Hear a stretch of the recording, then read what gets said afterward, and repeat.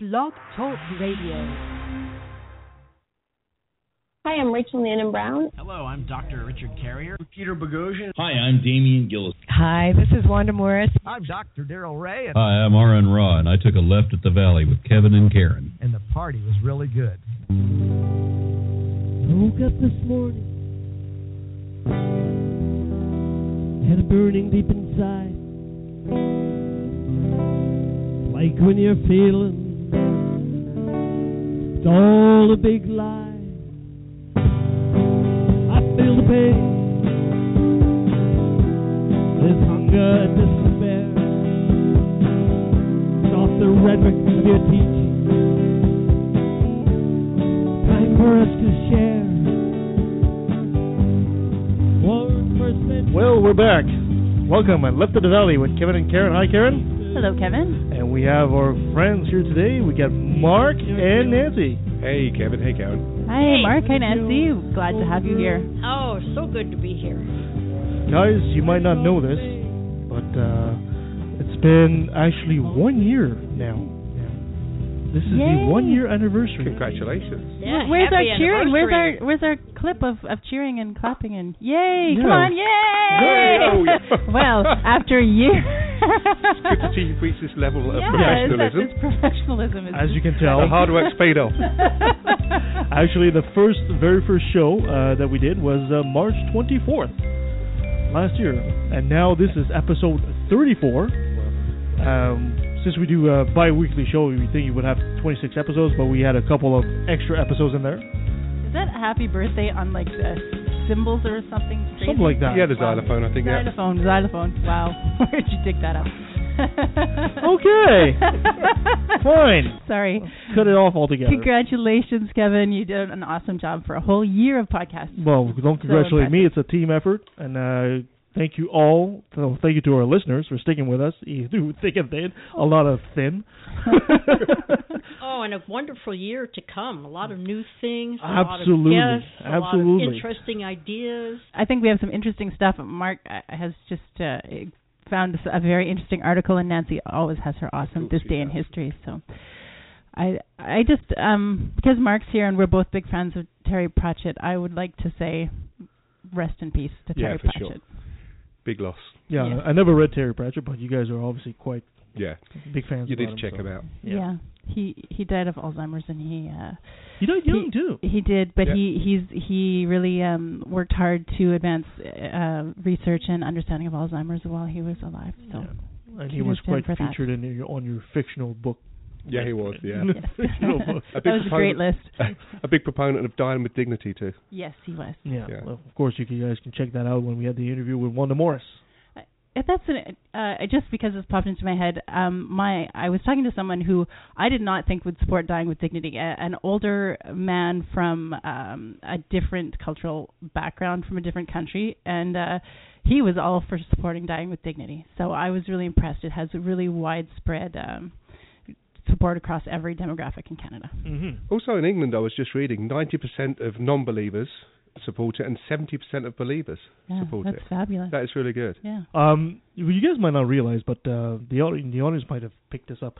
You know, when we say, positive atheism, skeptical thinking, and secular humanism, we try to do that in the show. We try to have like an atheist show, followed by like a skeptical show, and followed by a somewhat humanist show. Today's show is a skeptical one. And we have later on, we have an interview with Christopher DiCarlo, which is an author who wrote this fantastic book called How to Become a Really Good Pain in the Ass. And we'll probably call the show that too. We've got a lot of things going on. A little segment about knowing your fallacies. We'll start doing that on every skeptical show now. We'll put a little blurb about knowing all the different fallacies, logical fallacies, when you speak to people, and hopefully we can instruct that. We have another brilliant moment. We have a little Reformation report about what's going on in Chilliwack. We got things that make you go, with Mark that's got a great list. But before all that, of course, we have This Day in History. Okay, here we go. This Day in History, which, as we know by now, is a roundup of those events and individuals that altered and illuminated the days between March 16th and March 29th. Let's start with March 16th, which is an interesting day called Book Smugglers' Day in Lithuania, and that's because way back The Russian Orthodox only allowed books to be printed in Latin, and the Lithuanians smuggled books in their own language, and that day commemorates that struggle to have things printed in the local language. Good for them. That's awesome. Good for them. 1881, Barnum and Bailey Circus debuts, which is a wonderful event for anybody that likes going to the circus. I'm having flashbacks to your elephant story. Yeah. Topsy the elephant. But this is a happy one. Okay. This doesn't involve Barnum, but they're totally innocent. Totally innocent. Okay. I'm skeptical about that one. No, it's factual. It's factual. March 17th was, of course, St. Patrick's Day, and anybody who wanted to wear green, whether they were Irish or not, and turned Irish for the day with a name like Gallagher. I always love when St. Patrick's Day comes along, because Gallagher's a perfect name for that day. March 18th was Flag Day in Aruba. Here's a good Canadian story. In 1945, on March 18th, Maurice Rocket Richard became the first National Hockey League player to score 50 goals. Yay. Big deal back then. Mark, you might not know, hockey is actually a sport here in the Never country. heard of it. Never heard of it, huh? No. I'd like to do a spotlight on Maurice Richard. It's like cricket, but better. Nothing is better than cricket. He had a tough time. He was the only francophone in the NHL at that time. He had a lot of racism leveled at him, and he was an interesting character. Yeah, make a good profile. Yeah, we still do face a lot of racism. Yes, you do. I totally agree, and he was pretty much a groundbreaker. But I was kidding NHL. about that. We don't face that much racism. Well, depends on where you go. It's a fallacy that Canada is free of racism. I'm sorry. I'd wish we were, but we're not. This is so funny because go ahead, Nancy. No. It's really funny because you actually started what I'm going to bring to you in 1992, because that was the date that white South Africans backed an overwhelming mandate for political reforms to end apartheid and create a power-sharing multiracial government. So here we led. Who knew that we were going to lead from hockey to apartheid so smoothly? Yeah. We'll have to plan some of those spontaneous things more often. That really worked. In 2013, an interesting book called Atheism for Dummies. Who knew, right? This is an actual book by a fellow named Dale McGowan. Anybody know Dale? Okay, no. Well, we'll know him from today on then. Got an Irish name, though. It's got a beautiful name. He published it in paperback. It was in a hardback before that. It contains 384 pages, and it's a friendly guide to understanding atheist thought, history, and literature. And Dale McGowan is a Ph.D., and in 2008 he was Harvard Humanist of the Year. Wow. So I guess he kind of keeps a low profile, and they know him in the East, and through this book, I guess, he can perhaps get more well-known, but anybody who wants to, it's available on Amazon, and I'm sorry I don't know the price, but it's not a very expensive book, and surely since it has all the basics, well worth having as a resource. We'll find the link and put it on our website. Yeah, great. March 20th was the vernal equinox and the first day of spring, and since it's such a gorgeous sunny day today... Bye-bye winter. Oh, yeah. Here in the valley? The sun is someplace lurking. And the 21st was one of these really great days because it was, take a deep breath, World Poetry Day, Down Syndrome Day, Human Rights Day, International Day for the Elimination of Racial Discrimination Day. Thank you again, Karen.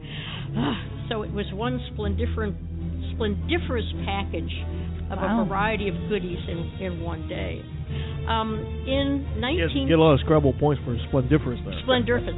No, you got to work those wonderful words in somewhere or another. And this is the perfect segment to do it. I can hide them in there just beautifully. In 1925, the 21st was the day that the Butler Act. Anybody know what I'm talking about when I say Butler Act? Mark might know. Probably not what I'm thinking. No, because nobody associates the name of the act with the fact that was the act that prohibited the teaching of human evolution in Tennessee. And was that following the Scopes Monkey Trial? That was the Scopes Monkey Trial. And believe it or not, from 1925 till 1967, that act remained on the books. Oh, gosh. Wild. And here we go again with today is not Skeptical Day. I think it's Fight Discrimination Day. In 1965, Dr. Martin Luther King, this is the day that he led 3,200 people on the start of the third and finally successful Civil Rights March from Selma to Montgomery, Alabama. And the three marches in 1965 were all part of the Selma voting rights movement, and then that led to the passage of the Voting Rights Act in the states, which is a landmark federal achievement of the 1960s American Civil Rights Movement. And those of us who lived through it certainly aren't going to forget. And for this generation, there's, of course, the film Selma, which, despite some inaccuracies, will acquaint today's generation with the significance of those events. It was a turbulent time. Did anyone see Selma yet? No, I'm afraid I haven't. See it. Yeah, it's a very. I haven't seen it either, but it's a very, very powerful. And the march itself is supposed to be portrayed pretty accurately. It's just mind blowing to me. Like, my older brother was born in 1965. I can't believe that it's only so recent that this happened. I know it doesn't seem like it, but those of us that were born earlier and lived through it, it's like a moving picture in your mind. You can really see all of those events.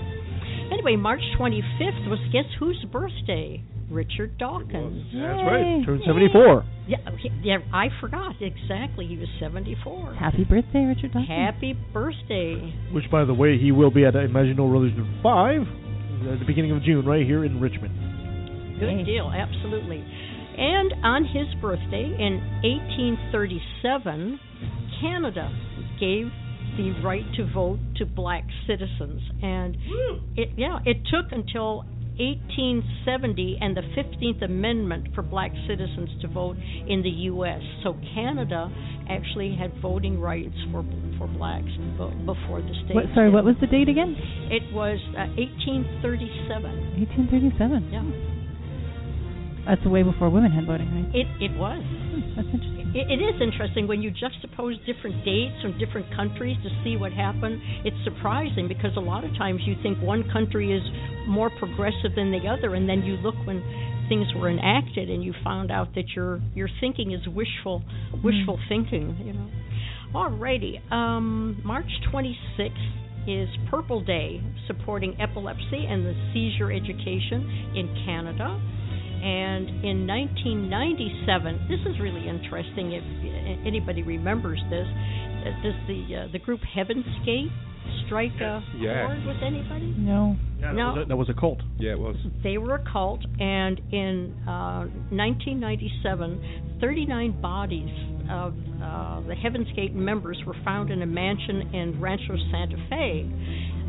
Very strange. They were an American UFO religious cult, and they were based in San Diego, California, and founded in the early 1970s by a very strange guy named Marshall Applewhite. And if you Google it and you look at Marshall Applewhite, it's surprising people followed him because he's obviously... He looks crazy. He's got that crazy look in his eyes. Like, oh, yeah, absolutely. But they believed that by committing suicide, and they did it by taking phenobarbital mixed with applesauce, and then they washed that down with vodka.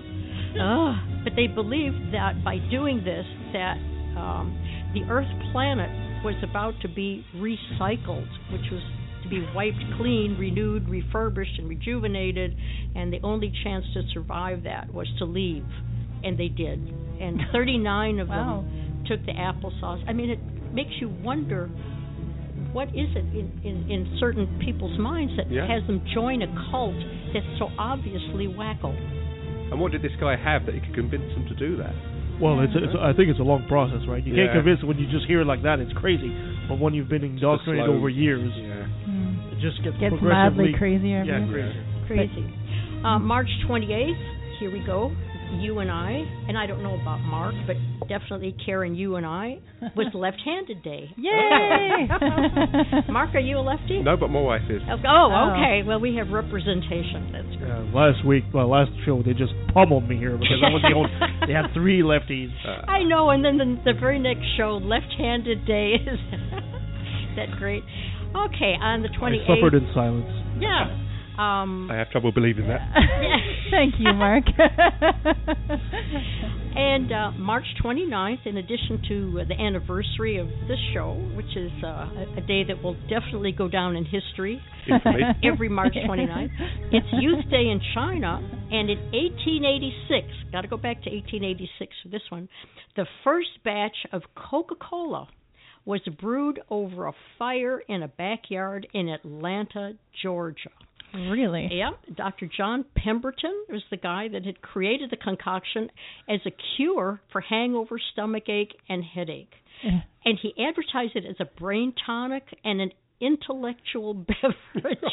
And it had cocaine in it. It did. And later on May 8th, it stayed with cocaine in it until 1904, and then Congress banned it, and then there went all the intellectual stimulation. Yeah, it seems to be good for you. That was it. And he actually slightly rose from the grave to apologize for all that Coca-Cola and went back.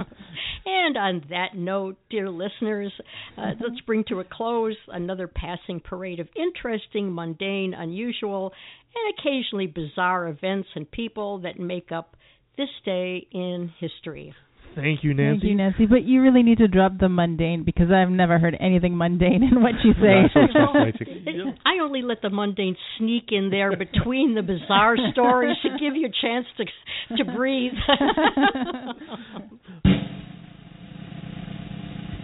Are you tired of being misunderstood or misrepresented?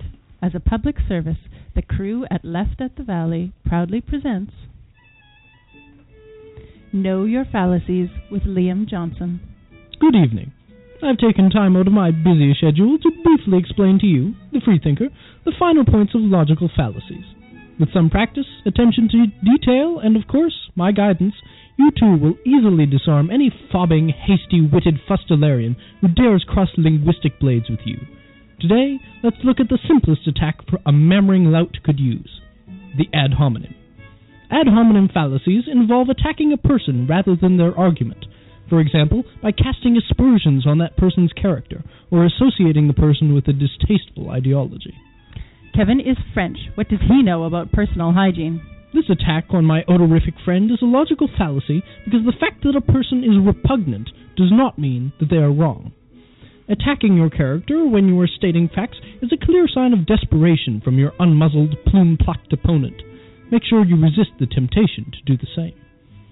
Note that not every use of a personal remark qualifies as an ad hominem. Consider the following remarks that one might make towards a young Earth creationist. You'd have to be an idiot to believe the Earth is 6,000 years old. In this sentence, a personal insult was used. However, the insult was based on the argument being made, and furthermore, the insult follows from the disagreement, not the other way around. The argument technique used is overly emotional, and the assertion of idiocy may be wrong, but it is not ad hominem. Additionally, there is this sort of argument. William Dembski is a mathematician, not a scientist. Why would we take his disbelief about evolution seriously? This is also a personal remark about Dembski, yet it is directly relevant to the subject of argument. Since Dembski is often used as a source of argument from authority, it is certainly relevant to question his credentials. A person who has not studied science is, indeed, less qualified to act as an expert about evolution. Now go forth, my friends, and remember, knowledge is power. The one who knows wins. Until next time.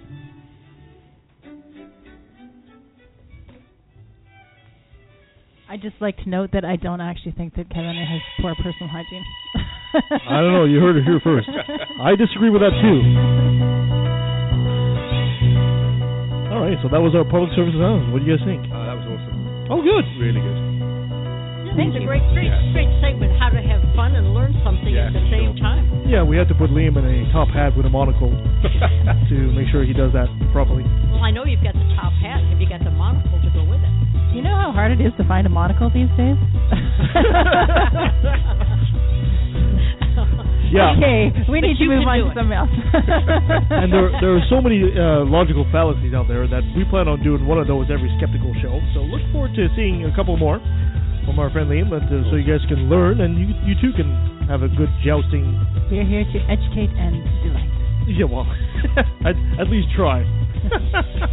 All right, I guess now we'll just go into our another brilliant moment.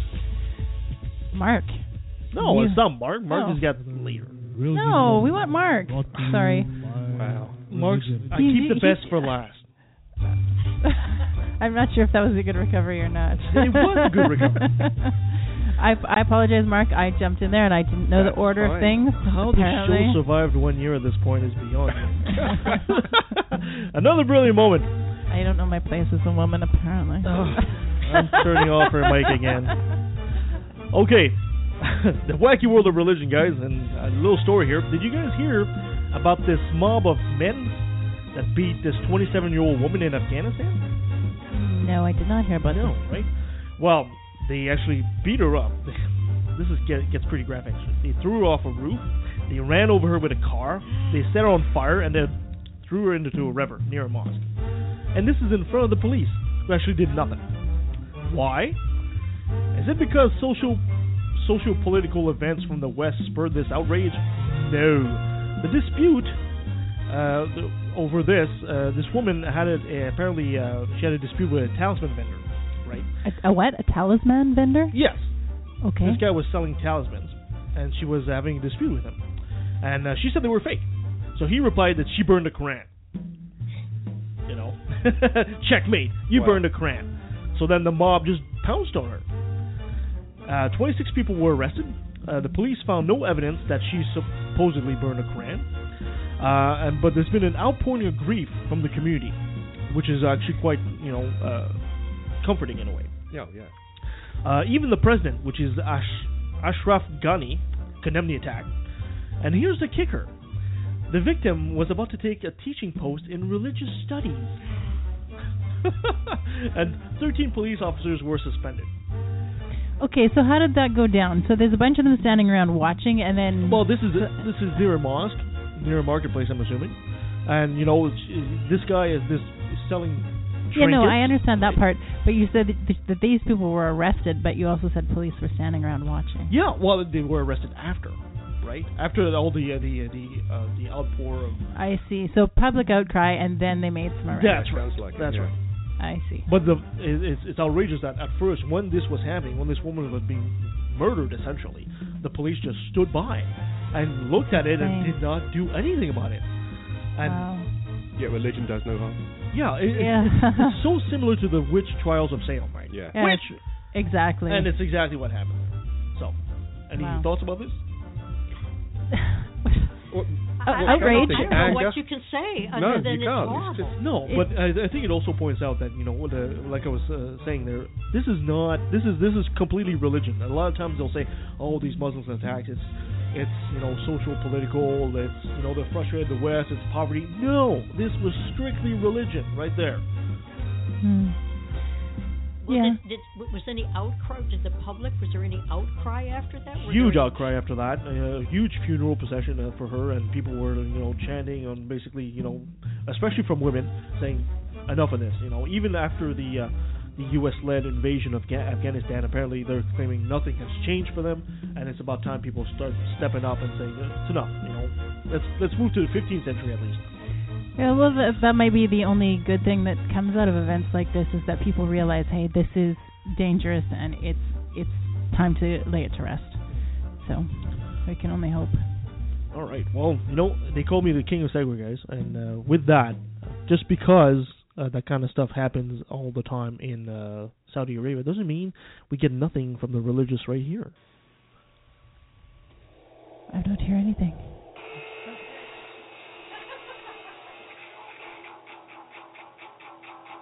Always got to turn their mic off.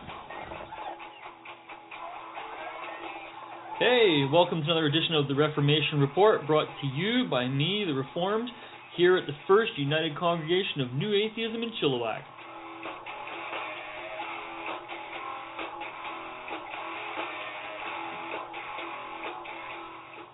Okay, so this is going to be a short report today, but I think it's a really important one.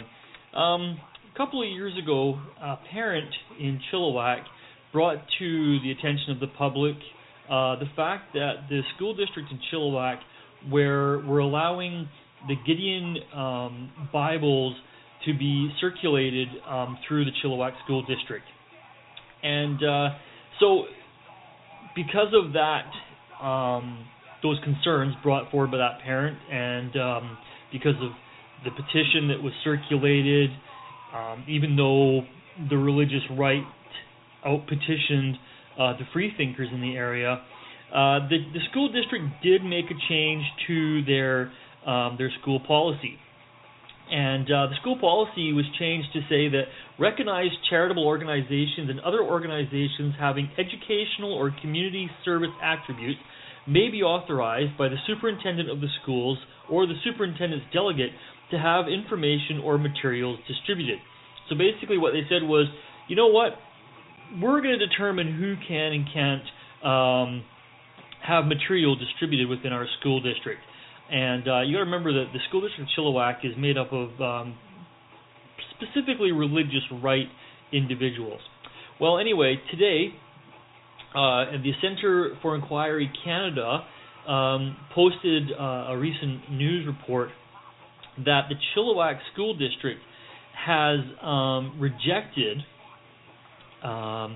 the distribution of the Magic of Reality, Richard Dawkins' book, The Magic of Reality, How We Know What's Really True. So I'm just going to read a little bit from the news thing here to give you an idea, and also it saves you listening to me saying every 5 minutes.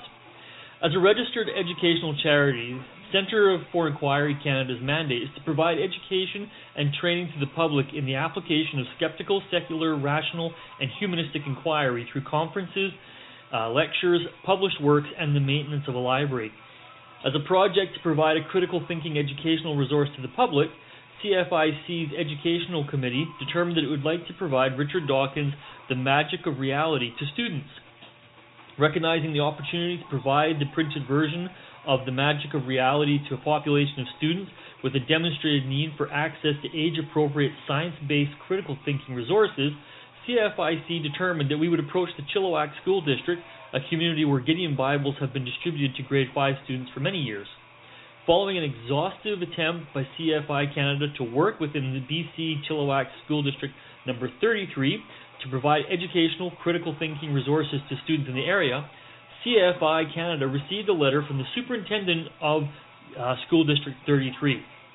And this is what she said: "Thank you for your continued interest in providing the resource, The Magic of Reality, to the Chilliwack School District. As per my last correspondence, according to local school policy, the superintendent reviews all requests for the distribution of the materials. Further to my letter dated January 7, 2015, I have reviewed the resource, The Magic of Reality, which you kindly provided. The resource does not meet some of the local administrative regulations the district has. The resource does not meet some of the local administrative regulations the district has that provide guidance in the selection of learning resources.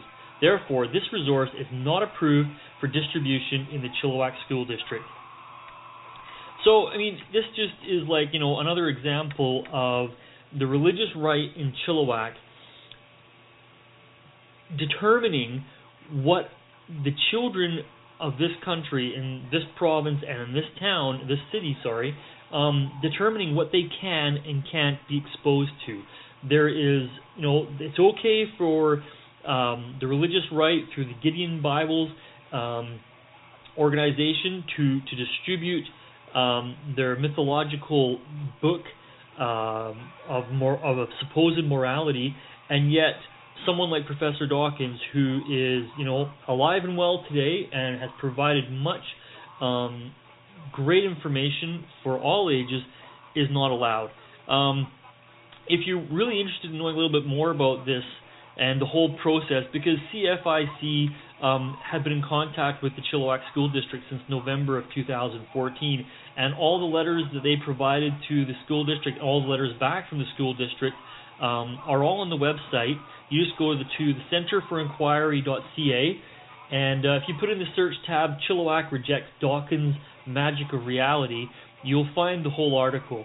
And I would really encourage the listeners to just, get out there, and if you can write a letter or an email to the school district of Chilliwack, to the superintendent, to the school district, the Chilliwack School Board trustees, and kind of say, hey, what's going on here? Why is it okay for one group of people, the religious right, to have their material distributed or promoted, and yet free thinkers, science, secular thinking is disrupted, it is barriered, it is just not allowed to happen. So I'd really encourage you to get out there, write letters, write emails, phone them, have a look at the website, support the Center for Inquiry, and let's not let this go, because this is really important. This is our kids we're talking about. Anyway, that's it from the Reformation Report for this week. Thanks very much for tuning in, and we'll talk to you again soon. Take care, guys.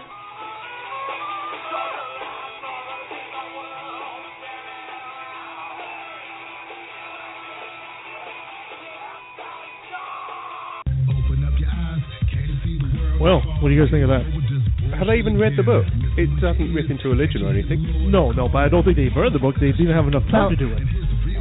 I looked at the Center for Inquiry Canada's website. They had provided the book, and then they got a response from the superintendent within 24 hours saying that it wasn't appropriate. And they said, so CFIC responded and said, really, you couldn't possibly have read this book.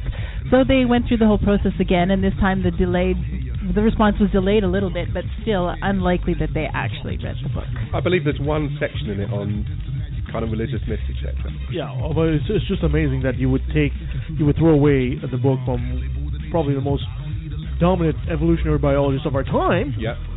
But, no, that's not good material for the kids to learn from. Well, I looked at the BC School Act, and actually the superintendents and the school boards per district do have the ability to choose the curriculum for that district. So they haven't actually done anything that's outside of their jurisdiction. However, it says very specifically in the School Act that you are not allowed to promote religious materials.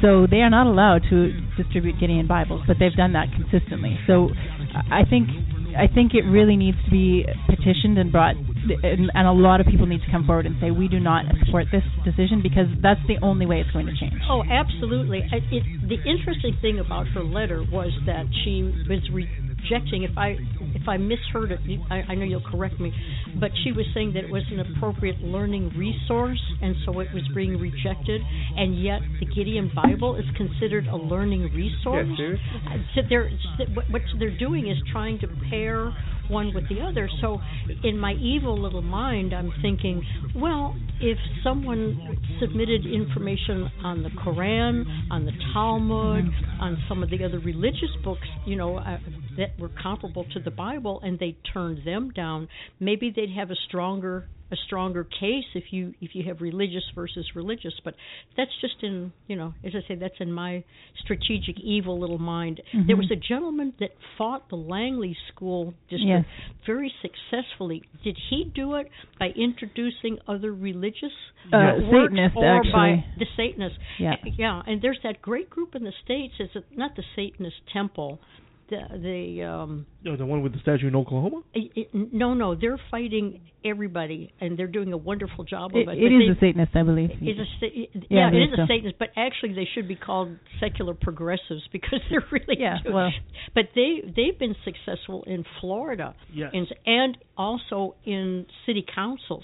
But that's getting away from this thing in Chilliwack. But something has to be done to get them to stop, because it's illegal. It is illegal. In my mind, probably what they would say in response to your argument is, well, we don't teach the Gideon Bible. We just allow it to be distributed. It's like at recess or something. So they would say it's not being promoted. It's only being allowed to be distributed. But that's really splitting hairs. And the School Act is very clear that the school is a secular place and that religion is not allowed. Well, the Gideon Bible could be a teaching instrument. It would teach you what not to do. But, But from what Alice just said, they're not actually distributing the Gideon Bible. anymore, so that's a good thing. But I don't know how you would go. I think it just needs to be a vast number of people who say, look, we don't support this decision. And although the superintendent herself I don't think is elected, the school trustees are. So they will listen if enough people make a fuss. Have some kind of interview with the Minister of Education. Yeah, that would be good. Minister of Education has the ability to overturn all the superintendent's decision. The Minister of Education can do that.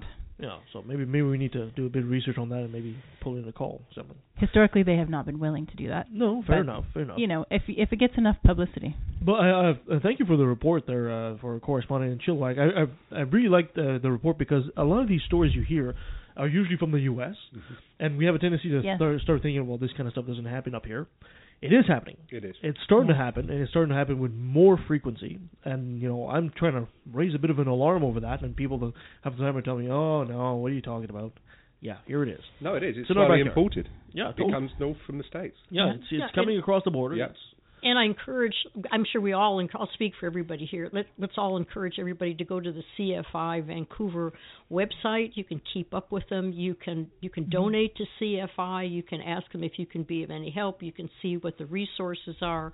So you don't have to get out there and march with a flag in your hand. There's a lot of ways you can help the cause. And if you want to remain anonymous, that's fine, as long as you go ahead and understand that our principles are at stake. And the more people that get into the fray, the better chance we have to keep our liberties where they are, religious liberties. One of our last episodes was helping a slacktivist. So don't click like on Facebook. Actually do something. Listen to what Karen had to say. Actually do something. And think of it as maybe an anniversary gift for us here at the Just write a letter to somewhere in Chilliwack or go see CFI or something like that and get involved. Think of it as a birthday gift for us. Thank you. If you're interested in this case in Chilliwack, the CFIC website had a lot of information very clearly laid out, so you can get all that you need there. Awesome. Moving on. Mark. Apparently you have a nice list. I don't know about Mark. I do a segment that's like, oh, boo, and now Mark is here. I feel like I slighted him before, so I'm trying to make up for that now. Because of the fictional books? No. What now? No, because I introduced him and then you said no, he can't talk, and then I feel guilty. I didn't say you couldn't talk. Anyway, Ad hominem. I'm hurt, Mark. Mike's all yours, Mark. Thanks, Kevin. So this is a list by Dr. Stephen Kim, and he serves as a founding pastor of the Mustard Seed Church in New York City. And feel free to jump in any time, guys, because I think you're going to want to. And it's 10 women Christian men should not marry. Ooh. Yeah. I'm sure I make several of these. Number 1 is the unbeliever. Scripture is replete with exhortations against such marriages. Should we keep track and see? Yeah, we got Nancy and Karen here. Maybe we should just put a mark on each one. I'm game. Okay, one for me. Contrary to popular misconception, God's prohibition against marriages to foreign women in the Old Testament was not due to racism, apparently. Instead, God was simply preventing the spread of idolatry. Israel, God's chosen people in the Old Testament, represented what Christians would later represent in the New Testament. Hence, God's prohibition against marrying the unbelieving woman. I can see their point on this one. That's not too controversial, really. Yeah, you don't want to spread some other false idol. Seriously. Yeah. But let's move on to number 2, the divorcee. Ooh. Are you Nancy? Yeah, me too. Okay, all right. Here we go. Okay. We're on the never list before we even get to number 2.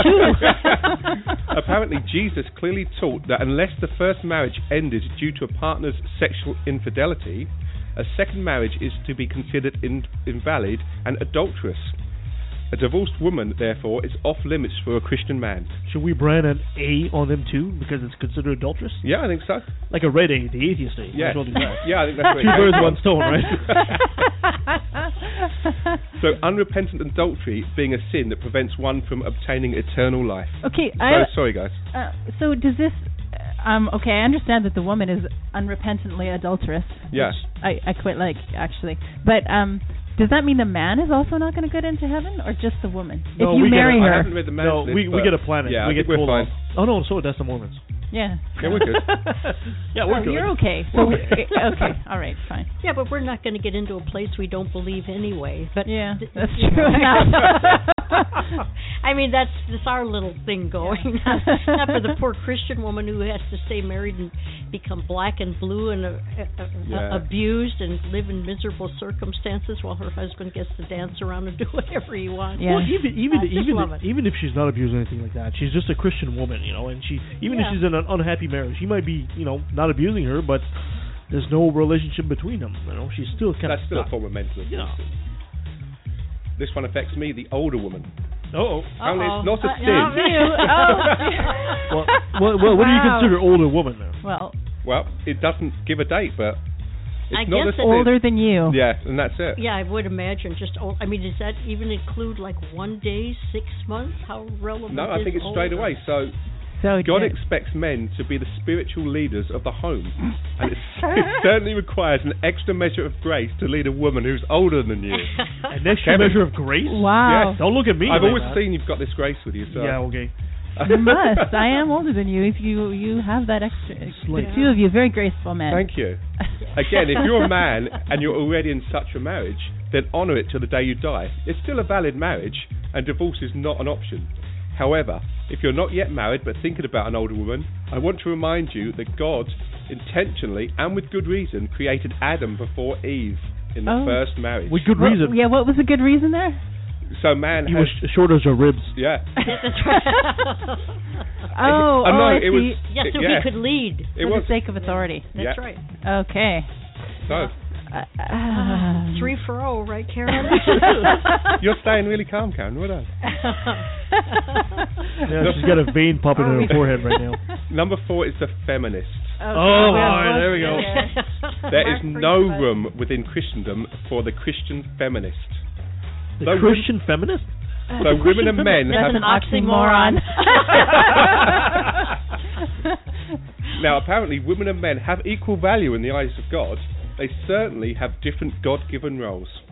Any woman who tries to usurp her husband's authority or even claims to be a co-leader with her man is gravely dishonouring the God who created her to be the subject and obedient to her husband. This is real. Well, this is real stupid. I know, but there are people who are happily submissive. I don't know why, but 50 Shades of Grey. Because of what? With 50 Shades of Grey, they're happily submissive. I don't know. So Eve was distinctly created for man, a point that the Apostle Paul makes abundantly clear when he writes, "For man was not made for woman, but woman for man." Yeah, Paul's an authority on women. Neither was man created for woman, but woman for man. Men, your wife is to be your helper, not your leader, and certainly not your equal in terms of authority. Look for a woman who agrees with you in every vital God-ordained relationship dynamic. Seriously. Soul man all the time. You're very graceful and holding on together, and I don't see any steam coming out of the headphones. I think the next one you're both fine with is the immodest dresser. Immodest. Sexy might inadvertently catch your eyeballs, but it shouldn't catch your heart. Aww. So how about I put a half point for that? Who are you saying is dressed immodestly? Me. Okay, fair enough. You are looking good in that, though. The way that a woman is willing to expose herself says much about her heart. Really? Yeah, apparently so. And behold, the woman meets him dressed as a prostitute, wily of heart. Says Proverbs 7:10. The text in Proverbs explains that a woman will dress in a certain way to catch a certain type of man. Don't be that man. Well, I guess we bring out the long dresses again. Don't long sleeve, long dresses. I can see your ankles. Don't be a fool who's led by his hormones instead of the Holy Spirit. Wow. Wow. Well, I don't think, Nancy, I either get a point for that. We're not particularly immodest. No. Okay, the gossiper Too bad. I was going for 100% here. Well, you failed. Well, if we wear, but if we wear a bathing suit occasionally, will that sort of give us a 3/4 of a point rather than? I'm reluctant to go back half a point because I have a red bikini. Does that count? If you're topless, it's half a point. Okay, go ahead, Mark. Sorry. The gossiper / slanderer. Women may love to talk, because, that's not stereotypical at all, is it? Not at all. But there's wisdom in looking for a woman who speaks with wisdom. Gossip and slander are not good things to have in your marriage. Desperate housewife makes for desperate husbands. He's been watching that show. Well, I don't know. I don't know if we get it. Like, here we are on a radio show. I'm pretty sure that we get a point. For gossip, for yeah, being okay. Gossiping and slander. I mean, what we're saying right now, we're treating against the Holy Spirit right now. Yeah, exactly. So, number 7, the childbirth avoider. Yeah. Don't marry a woman who is not willing to have children of her own. In the Christian worldview, there is absolutely no room for two married, biologically capable human beings to remain intentionally childless. How dare you choose that? How dare you have the choice? I mean, yeah, really, who gets the choice? The man says. Well, what if she's okay with having 1-2 children, but not 20? That's okay, because you've had children. Okay. It's not she's okay. still avoiding childbirth, but she just doesn't but want. She's had some. She doesn't want her kid to just be walking out of her at some point. It's no good to have no children. Yeah. Okay. So. I have a little anecdote about that. I know someone who's from a Catholic family, and his grandmother had several children already, like 10 or something, and she went to the priest and said, this is really hard on me. I feel my health suffering. I don't think I should have any more children. I've already had lots. And the priest said, no, your duty is to have children. And so she had more children and died really young. Why would you take advice from a guy who doesn't even have a girlfriend, a wife, or is supposedly a virgin? About spiritual advisor, and she's just a woman, and she's not allowed to have an opinion. Yeah, I think that sums it up probably. Yeah, don't you get the wires in your brain kind of go, at that point when you, I don't know. I think I would have sent all those kids over to the parish to be looked after by the priest personally, but... I think you're on to something. Yeah, unfortunately, I think they tend to disown things like that. That's right. Actually, you probably don't want to send your children to the priest. We'll call it Father Verb. Until you brought in reality, it was sounding like a wonderful daycare center. Okay, go ahead, Mark. Yeah, number 8, the wanderluster. There's nothing wrong with the occasional family vacation. There is something very wrong with a girl who regularly needs to be out of the home. The constant desire for new experiences, new places, new faces, and new forms of entertainment only serves to clearly manifest the fact that the woman has not found her rest in God. I get full marks. Okay, Full marks. Me too. Wow. You have children though? I have 3. Okay, but they're not children anymore. Okay, so but you're not the childbirth avoider though. No, neither one of us got a point for that. Today I am. Me too. At some point in your life, if you're a childbirth, I should have gotten full marks because it has to do with where in life you are. But, oh well.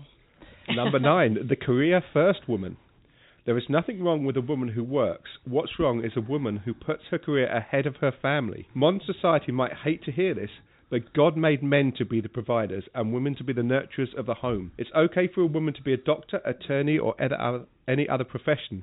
However, if her career is coming at the expense of her home, there's something wrong. Okay, doesn't this sound like having your cake and eating it too? Like, you can say that, oh, well, as long as it doesn't get in the way of the family, but she's going to have to take time off work to have a child, and, she's clearly, it's always going to be, oh, well, your career is causing compromises in your family, right? It's always going to be that way. Yeah, so if she has to obey her husband, it's always going to be that you don't get to have a career. Yep. So that's kind of a...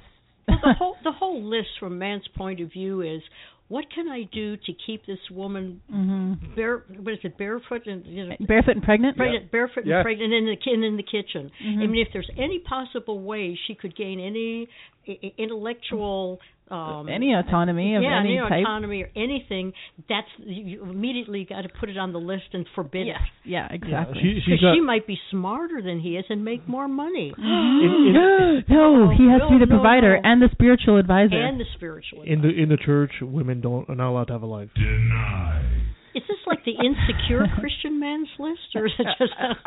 Yeah, I wonder where this actually comes from.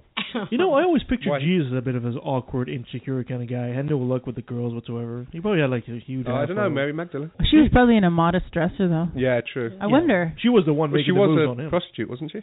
No! Really? Okay, now the steam's coming out. I heard this. I heard someone say that, Mary Magdalene is a prostitute. And I'm like, I think I actually asked my mom, and she's a Christian, and she's like, oh yeah, That's she's a okay, prostitute, and I'm like, really? So I went through every single line in the Bible, everywhere she's referenced. It is not in the Bible. Mary Magdalene is not referenced as a prostitute or anything except for a woman in the Bible. But some, monk or something decided that would be a good way to limit her power in the Bible, right? Because she is close to Jesus. But turn her into a prostitute, turn her into a whore, and then she loses all her credibility. And so that's what happened. But it's not in the Bible at all. Oh, you said prostitute. For a second, I thought you said Protestant. Whew. And that would be probably quite a good topic for another discussion. Mm-hmm. These fallacies that we think are from the Bible and they're not. Yeah, oh yeah. I mean, just lies? Yeah, that's it. And lastly, the devotionless woman. It's the woman having a regular daily devotional time with her God. If she doesn't love the Lord now, chances are she won't love the Lord after marriage. Did you have your 5 minutes with God today? Did you have your quickie with God? You want to marry a girl who has an intimate relationship with Jesus. Jesus, not you, has to be the first man in her life. Oh. Here's some good questions Double to ask. whammy. Does she have an active prayer life? Does she have a heart for evangelism? Is she hungry for God's word? What does her pastor think about her? Oh, wow. Now, that's an awkward conversation. You go up to the pastor and say, hey, so what do you think of my wife? Yeah, she's pretty... she's so hot for Jesus. What makes me really happy is not being married to this man. I mean, this is the man to avoid. Yeah. This is the man the list for the modern woman to avoid. Yes, exactly. There is a list like that. There is a list of 10 things women should... 10 type of men women should not marry. There is that list. Yeah, he did a previous one, the 10 Christian men women shouldn't marry, which we should dig up, I think. Yeah, dig it up. And his name should be on that list too. So, were you a career first woman? No, not yours. Nancy, did you get a point for that, career first? I don't get a point for that. I took time off to raise my children. So I don't No, I married while I was a junior in college for the first time, so I had to establish a career after I was divorced and I was a single parent. So that's when I became more independent. Wanted to remain so. So you'd say you were career first? I would. Yeah, I would. And so you're both going to beat me. Devotionalists. Yeah. Oh, I meant you were talking about historically. I'm sorry. Yeah, no. More information than you needed. No. Yeah. That's exactly what I was asking. And we are both devotionalists. I'm pretty sure you don't pray for 5 minutes every morning or whatever that was. No, I only pray for a few more minutes of sleep while my dogs are trying to get me up out of bed. But that's as close as I get. So do you have a total there? Nancy. Hold on. Okay. Can I go? Nancy wins with 8 out of 10 of the. Wow. Oh, Nancy, I only have 7. So. I can see Christian men running a block away in the opposite direction. Well thank done. goodness I'm safe again. So now we know what areas we need to improve on. yeah, you guys need to get 10 out of 10. Exactly. It's the modest dress, I think, that dragged us down, isn't it? Yeah, that's right. Okay. Well, thank you, Mark. That was very enlightening. Yes, it was. And a lot of fun. Yeah. All right. So now we got this interview with Christopher DiCarlo. Christopher DiCarlo was actually at, I found out he was at every Imagine No Religion event since the get-go. He's from Toronto. He's an author. And he wrote this great book called How to Be a Really Good Pain in the Ass. And so we got a 27-minute interview with him. So I'll go ahead and play that, and we'll be back right after that. My guest today is an award-winning lecturer on bioethics and philosophy of science. He's a fellow advisor and board member of Society of Ontario Freethinkers and Centre for Inquiry Canada, and a visiting scholar at Harvard. He's a snappy dresser, a great dancer, and above all, a master of critical thinking. Christopher DiCarlo, ladies and gentlemen. Hey. How you doing?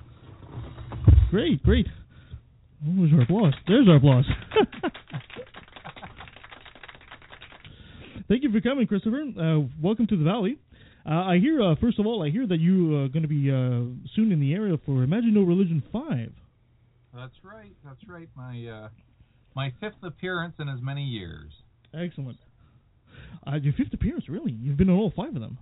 Yeah, Bill and Kathy invited me to the first one, and then, just kept getting the invite every year. Yeah. So. Yeah. Well, we met you at Imagine No Religion 4, and we're looking forward to seeing you at Imagine No Religion 5. Christopher, for those of us who might not know about you, can you give us a brief history about yourself? Basically raised in kind of a small to mid-sized town, Guelph, Ontario, and went to university here, did a couple of degrees, then over to Waterloo for a PhD, did a postdoc at Harvard after that, and then basically been teaching at various universities since then, Guelph and Toronto, Ryerson, University of Ontario, places like that. Mm-hmm. So, excellent. I've got a few books out, you know. Yeah, and we're talking about one in particular today. We're talking about the how to become a really good pain in the ass. First of all, kudos on the title. That is a fabulous title. Thank you. A critical thinker's guide to asking the right question. What prompted you to write such a guide? Was it to improve debate skills amongst people, or? Yeah, so I had a former book out for my students, university students, but it was fairly dry and text-like. And then a publisher approached me and said, if you can make this more of a popular version for the average person, you know, where they just walk into a Chapters or an Indigo or a Barnes & Noble, you know, then this would be a great idea. And so I decided to make the book centered around the most important questions that humans ask about themselves. You know, why am I here, and how should I behave, and what am I? And then to break it down into two different ways in which people tend to answer those questions, naturally or supernaturally. Some try to do kind of a hybrid, but to me that defines a person. Forget, the speed dating and the chatting and all that kind of stuff. You want to find out about a person, ask them how they answer those big 5 questions. You'll find out a lot about them. And, because how you answer, why am I here, and how should I behave, and what is to come of me, will trickle down, and it'll affect the way you answer other questions about abortion, euthanasia, capital punishment, and all those other types of, real big issue items, right? Mm-hmm. I see. As the book has been, it seems, I think so far it's a great book. It's a great read. I'm halfway through it. And has it been very well received amongst the general public? Yeah, it has. It's an international bestseller now, so I got the word from the publisher. It's sold well over 10,000 copies. It's doing very well in the U.S. and Europe. Not as well as Canada, surprisingly, even though, but what can you do? This thing about Canadians, we just don't like to encourage our own for some reason. Yeah. So it's done very well, and I'm thinking of working on another one right now. I have a number of projects on the go right now. Excellent. So if we're going to deal a bit deeper into the book, there's this part where you start enumerating the different type of fallacies, the most common ones. In your opinion, what do you think are the most common mistakes people make in debates? Well, when having intelligent discussions, oftentimes people will conflate ideology. They'll conflate factors. So what I see on the news, and what you even see on CNN and right to the Springer show, is I see people conflating or equivocating ideas that should be kept separate or should be understood to be kept separate. And one of these is the distinction between, facts and values, what's sometimes referred to as the naturalistic fallacy. But the idea that a lot of people say, just because you state a fact doesn't necessarily mean you hold a value to that particular fact. And so, one of the obvious things would be, say, the Ferguson, Missouri, the shootings or the various types of shootings. If you were to mention a fact as to what you believe happened, and it ran in opposite views of what people thought was a more of a racial issue, you could be called out as being a racist, even if what you understand, were the facts X? If the facts were X, was the cop acting in self-defense? And immediately, if you say, if those were the facts, you're a racist then. And what bothers me is people sometimes jump too quickly to the value side of an argument before getting all the facts straight, right? And so that seems to me, in the world, people tend to go from that descriptive side of things where the facts are over to the prescriptive value-laden side, right? Okay. And that's what I tend to see a lot happening now, especially in the U.S. Okay, and that's an interesting that's an interesting thing. Is it because people does it betray their ignorance that they have a tendency to jump forward to this kind of conclusion? Yeah, I think it's because humans, long before we were rational beings, we were emotional beings. And the fact of the matter is, that's why we take things to heart so much. Like, we all agree racism is bad. There's no question about that. Treating people differently based on an irrelevant characteristic like skin color is absurd. Yep, we all get that. But when just dealing with certain types of issues, what we want to make sure of is to have the facts down first. Otherwise, what you can do is just jump to false conclusions and then have to go back and backpedal and then correct and then, right? So a good critical thinker is somebody who's cautious, careful, tries to get as much of the facts first before they start to formulate an ethical opinion about how it is they feel emotionally. So that's what critical thinking does. It says, wait a minute, we know we're emotional, but hang on here. In the interest of fairness, in the interest of trying to best understand what's at issue, we have to divorce our emotions for a second and try to look at information as purely as we can. And the news doesn't help, right? Because obviously certain news services have editorial biases, and we know that. Yeah, we're not going to mention anybody in Fox News. No, exactly. Even as fair and balanced as they are, you're still going to get biases creeping forward, right? Interesting. Do you feel that this is actually helping people, or do you feel debating is helping the atheistic cause? I do, and I'm kind of in. I'm a unique person in this regard. Yeah, I was going to say you're. A lot of people say that you're wasting your time when you're debating. Yeah, like Richard Dawkins told me to stop doing it back in 2000. And I told him then, as I tell people now, that essentially, I'm not debating in order to win and to demonstrate to people that our side is the champion side, and you guys are losers, and I've won, and I've converted all of you with my, brilliant logical acumen.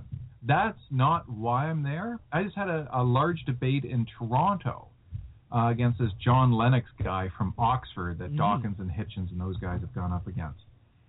And I basically like to have a dialogue. I don't even want to call these things debates. I like to have a dialogue.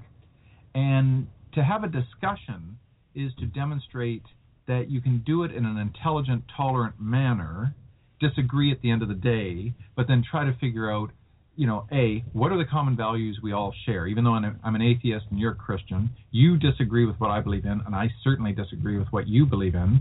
Are there any common values that we do happen to share that's going to allow us to live in a fairly compatible way without killing each other?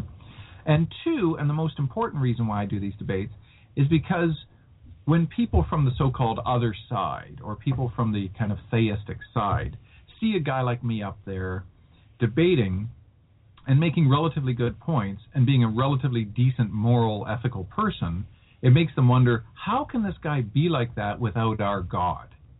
And that then resonates in the minds of people that, well, okay, he seems like a decent enough person, and he's not on our side, so it is going to have some resonance. Now, I have to tell you, every time I get contacted to debate some person or other, my response is always the same. What side would you like me to take? Really? Yep. What side would you like me to take? And there's always a pause. You're atheist, right? Yes, I am. Well, we thought you would take that side. I said, I can, if you want.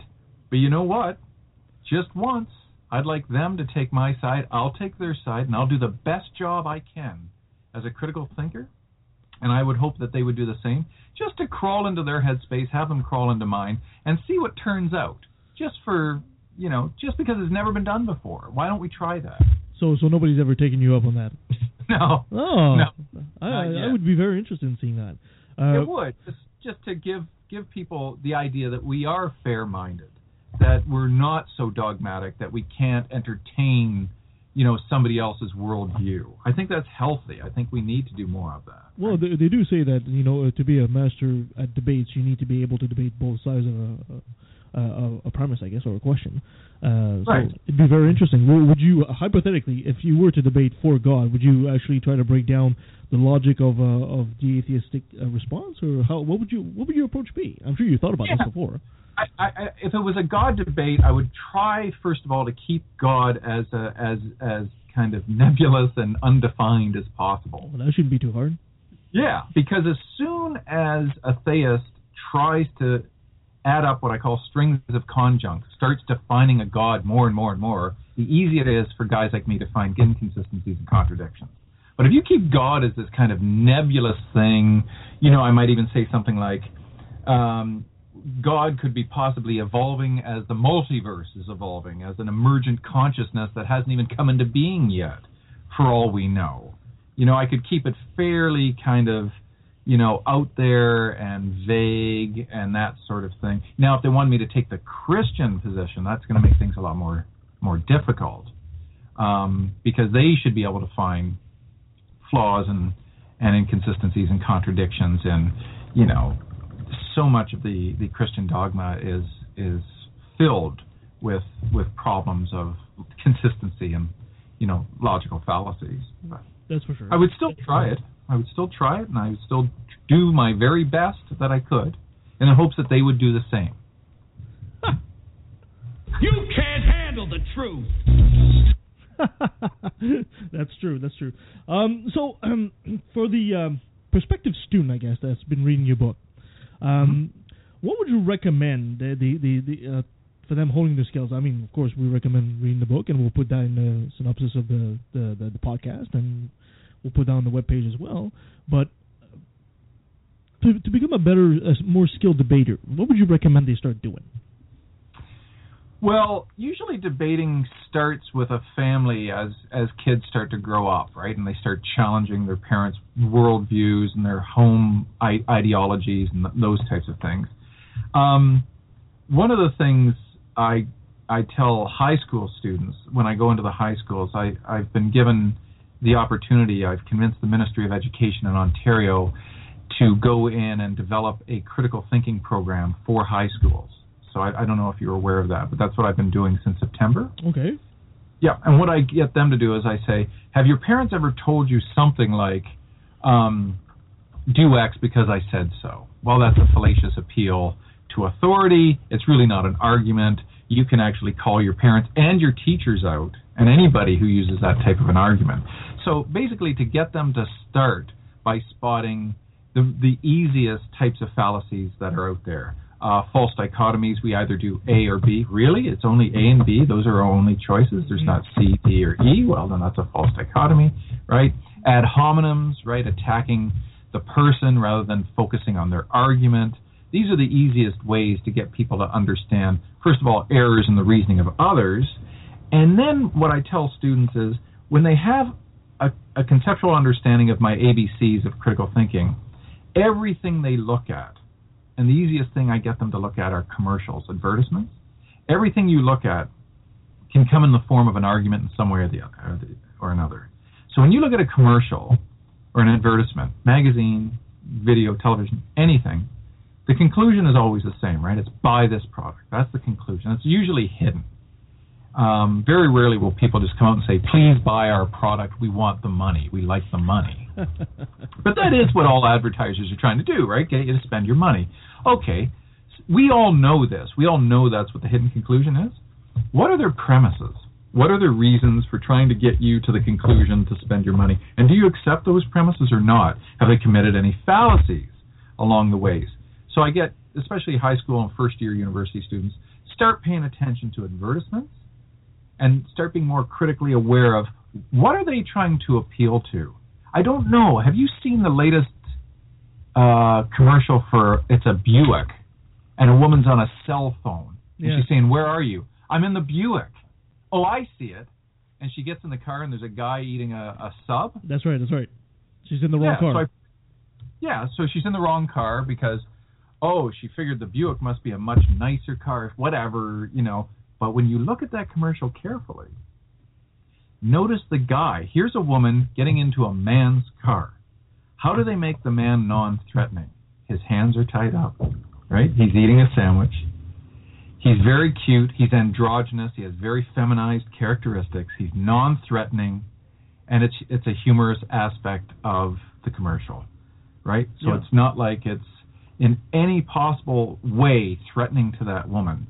And so they tailored and cast that actor, whomever he was, perfectly for that role to make him non-threatening and add to the humorous appeal of that commercial.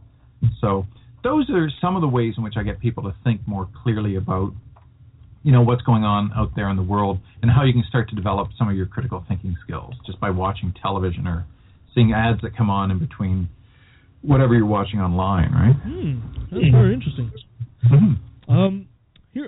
Here's a problem I have. I'm not a very skilled debater. I'll be the first one to admit that. And sometimes I get I wouldn't say stumped, but sometimes let me give you an example. The other day I was debating this gentleman about, of course, God and all that, and he sent me this video about Ray Comfort and all that nonsense. And I basically respond to him and says, okay, so on your side you have like Peter Popoff, Jimmy Swaggart, Ray Comfort, and the Hovens and Kirk Cameron, all miserable failures. While on my side of the argument, I've got Stephen Hawkins, Lawrence Krauss, Richard Dawkins, Neil deGrasse Tyson, the most brilliant minds. And right away he jumped, appeal to authority, and that kind of stumped me for half a second there, because in a way it sort of was that. How would you have reacted to this situation?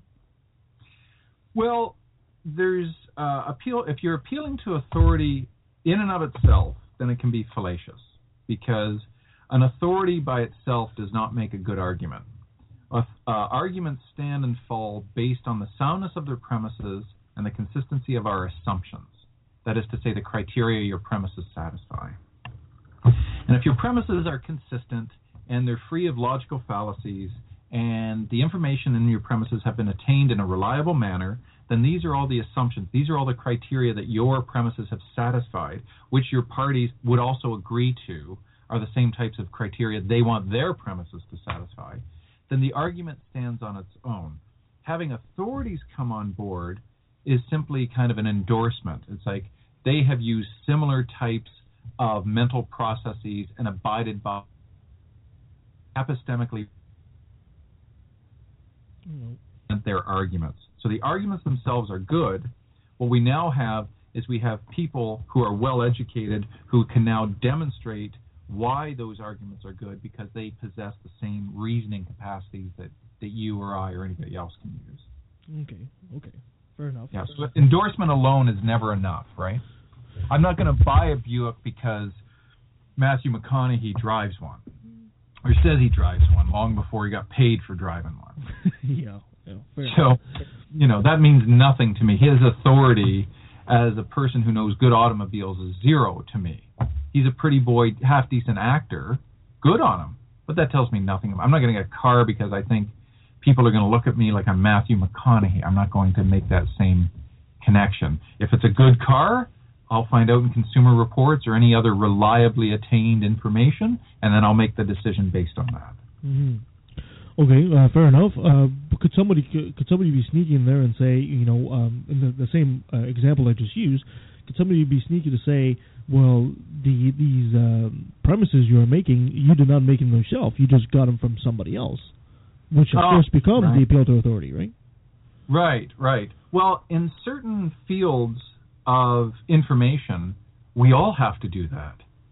I mean, when my furnace person tells me, you need this new part because the old one's burnt out, I have to defer to their judgment. I can't know everything about everything. So when I read Dawkins's books, and I don't know as much about genetics or biology as he does, I'm grateful that a guy like that can so eloquently put into verse information that a guy like me or anyone else is better able to grasp and understand. Guys like Dawkins, people like Dawkins, very important because they're capable of taking fairly abstract concepts and making them readily available to humans who otherwise would need years and years of training to be able to do this. And he didn't just get there on a whim. I mean, he's an Oxford professor. I mean, so he's passed through all the checkpoints needed for the peer review process to determine if he's qualified or not, right? Mm-hmm. Okay, excellent. Great advice. Okay, I guess this is the point where I guess go right ahead, Christopher. The mic is all yours. Plug yourself. Plug it all. Be shameless. Go right ahead. Promote yourself. Well, basically, I'm working on a new project now. This will kind of be precursive of what I'm going to talk about at INR 5. Mm-hmm. So I'll just give you a little bit of a promo on that, if you will. Sure.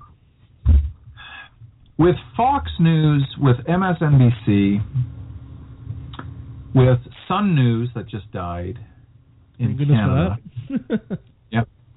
A lot of these places where we get information, what I found over time is that humans in general care a lot about a virtue that we call fairness. We all think fairness is a good thing. Rarely would people come along and say, no, I don't like being fair, I like seeing total inequity. So based on that, what I've done is I've basically tried to figure out a way in which we can get information as fairly developed as possible. So I've come up with a concept known as the FAIR machine. And what I'm trying to develop is a hub in which information comes into the hub that has been okayed, so to speak, by the best people in their fields. And then algorithms will make determinations when we wish to suggest into the machine the fairest way for developing certain types of social policies. What the machine will be able to do will reduce the amount of bias that humans have because of political agendas and vested interests and those types of things. It will just look at the purity of the information based on precedents, based on its current parameters and constraints, and then information in, information out. It'll kick out information then, and it'll run it over a series of thousands of times to be able to give us what I call a decent starting point. So say the Senate in Ottawa, you have the upper house developing so many committees to look into things. And that is a process that has a certain amount of efficacy in developing or helping with the social policy bill and law making process. No question about that. But maybe we can do better than that. Since we know senators are appointed because of favors, you know what I mean, that people put them in there because they're old pals, and it's not the most equitable system to be helping us with political decisions. Fine. Let's help them facilitate that. Let's develop a machine in which nobody has control over what the machine will do in terms of running its algorithms to figure out what the best solution to a social policy problem is. And then what that is it then becomes our human starting point. So nobody has the right to say then that it wasn't as fairly produced as we could possibly make it. So if we can reduce bias, create a machine that intentionally reduces bias so that the information that is contained within the machine and the process that goes on is not affected by political agendas, then what it kicks out at the end will be the best as humans that we can do to this current point in time for making very important decisions about ourselves, our environment, the management of human and natural resources, the really important stuff. So humans are stupid. Take humans out of the equation, right? And let the machine do what it can do faster, better, more equitably than any other body of humans could ever do. And then what comes out at the end becomes our human starting point for the discussion. So we're not wasting all that time, you know what I mean, determining the shape of the conference table or the meeting table and who's going to cater this thing. We don't have to worry about any of those silly details about what the left and the right and the centrists are worried about. The machine takes care of that. So we've gotten to a point where we have the technology and we have the capacity to build this type of machine. So I've been proposing it, and I've been looking for a host university, whether Ryerson or U of T, to basically, help me in developing funding for this, so that it can then go to the Senate, or it can go to your business, or it can go to any particular aspect of life, and it will be, a free sourced capacity online that people can have access to. Interesting. And that almost sounds like artificial intelligence in a way. It is, and I'm very much interested in having this thing built, but I want it to start with the arts and the humanities. So it'll start with the philosophers, the historians, the languages, literatures, humanities, and the question will be, what is fairness? What do we mean by fairness? So we'll have to get all of that straight before we can then move to the next level of actually practically developing it. So it'll start with the philosophers and end with the engineers and the computer scientists, right? Oh, and for the record, for the audience, when Christopher said, people are stupid, he was not pointing at me directly. No. I just want to make that clear. All right, Christopher, well, thank you so much. Where can people reach you if they want to find out more about your projects? Well, I have a kind of a number of different emails, depending on what university, but christopher.DiCarlo@utoronto.ca is usually they can get a hold of me. Perfect. And they can find my website, cdicarlo.com. And go to CFI as well, right? Yeah, and CFI and Humanist Canada as well. And this part of this project, this fairness project, is something called the OzTalk Project, or the Onion Skin Theory of Knowledge Project. So they can go to oztalkproject.com as well. Awesome. Well, thank you so much, Christopher. The book is How to Become a Really Good Pain in the Ass, a critical thinker's guide to asking the right question. Thank you so much, Christopher. Until next time. My pleasure. Thank you. It's Christopher DiCarlo. Let me turn your volumes back on, guys. Oh, thank you. Thanks, Kevin. As a spiritual advisor to me, I'm so appreciative that you did that. Thank you. Did you just call me a spiritual advisor? Yeah, and that you're allowing me to speak. I promise I won't gossip. Sorry. The comments made by Karen are not necessarily those reflected by leftofthevalley.com. What do you guys think of Christopher DiCarlo? He's a nice guy, isn't he? Yeah, for sure. He's from good. Toronto, yeah. Nice guy. I was very impressed with his critical thinking project. I think that's awesome. That will be in the curriculum. And reading through his book is what kind of inspired that little segment we did, though, about knowing your fallacy. So we're going to do a whole bunch of those, well, the main ones anyway, right? Mm-hmm. And we'll air one of those every so often whenever we do one of those shows. Those skeptical shows. One of those shows. Yeah, one of those shows. I think every show is one of those shows. Anything you want to add to this, Mark? No, I'm good, thanks. That's it. I'm just going to sit here. All right. Time for my rant again. All right. A nice lady asked me recently what it would take for me to believe or worship her God.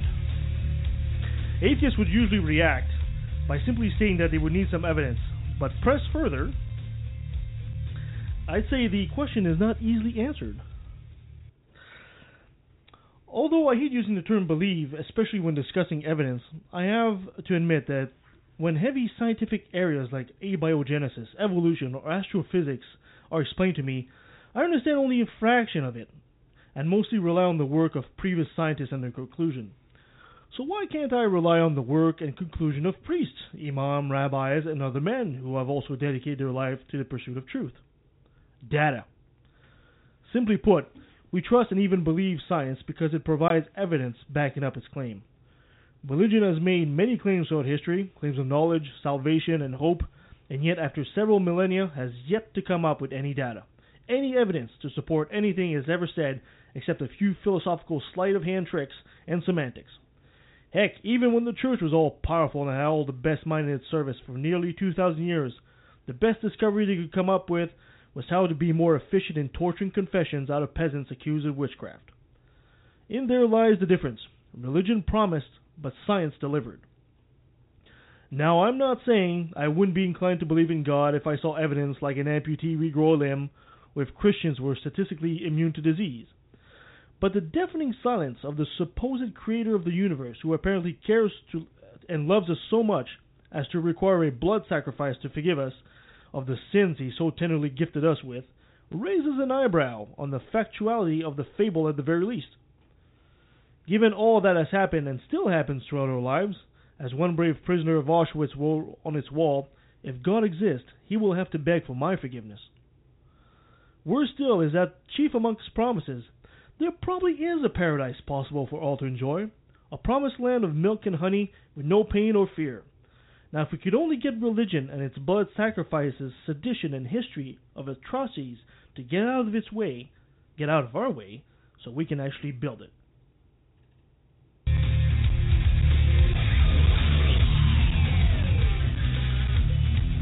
Well, that takes us to the end of our show. Thank you again, Mark, for coming. Yeah, thank you, Mark. Thank you, Nancy, for you guys for coming. And thanks for having us. I totally appreciate you guys being here on our 1-year anniversary for our show. And you guys can follow us at liftatvalley.com. You can go to blogtalkradio.com. And if you become a follower, when the show is about to air, they send an email to you guys. So you guys are know right away that we're about to air. You can follow Never miss an episode. That's right. Also available on iTunes too, Absolutely. Yeah, on iTunes. Right. You can follow us on Facebook. You can send us love mail, hate mail, at liftatvalley@outlook.com. Coming up soon, we're still working with David Fitzgerald and on David Smalley. We'll also have Alexandra Morton, biologist, talk about the wild salmon issue. Mm-hmm. And we're talking about having an education debate about we're having a local trustee, and a teacher come into the studio and talk about what's going on in the educational world. So you guys can hopefully stay in touch with that. Cool. Awesome. Anything you guys want to add to this? Thanks for listening. Until next time. Bye. Bye.